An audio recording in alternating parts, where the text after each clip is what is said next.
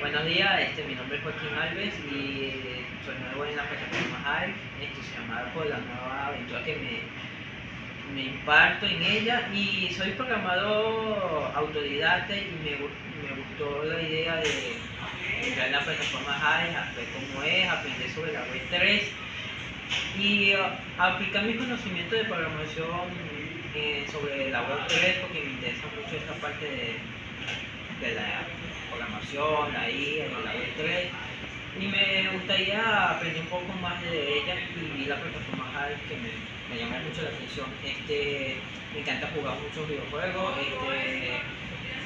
En mi tiempo libre a veces programo cosas sencillas, a veces me pongo a jugar. Actualmente soy estudiante de programación y tengo 29 años, futuro programador, si Dios quiere. ¿Qué más cuento de mí?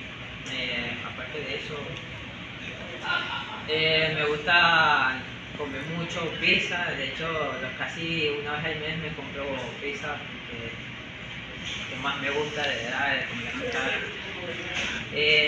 Me gustaría viajar en un futuro a Europa, conocer cómo es más o menos Europa.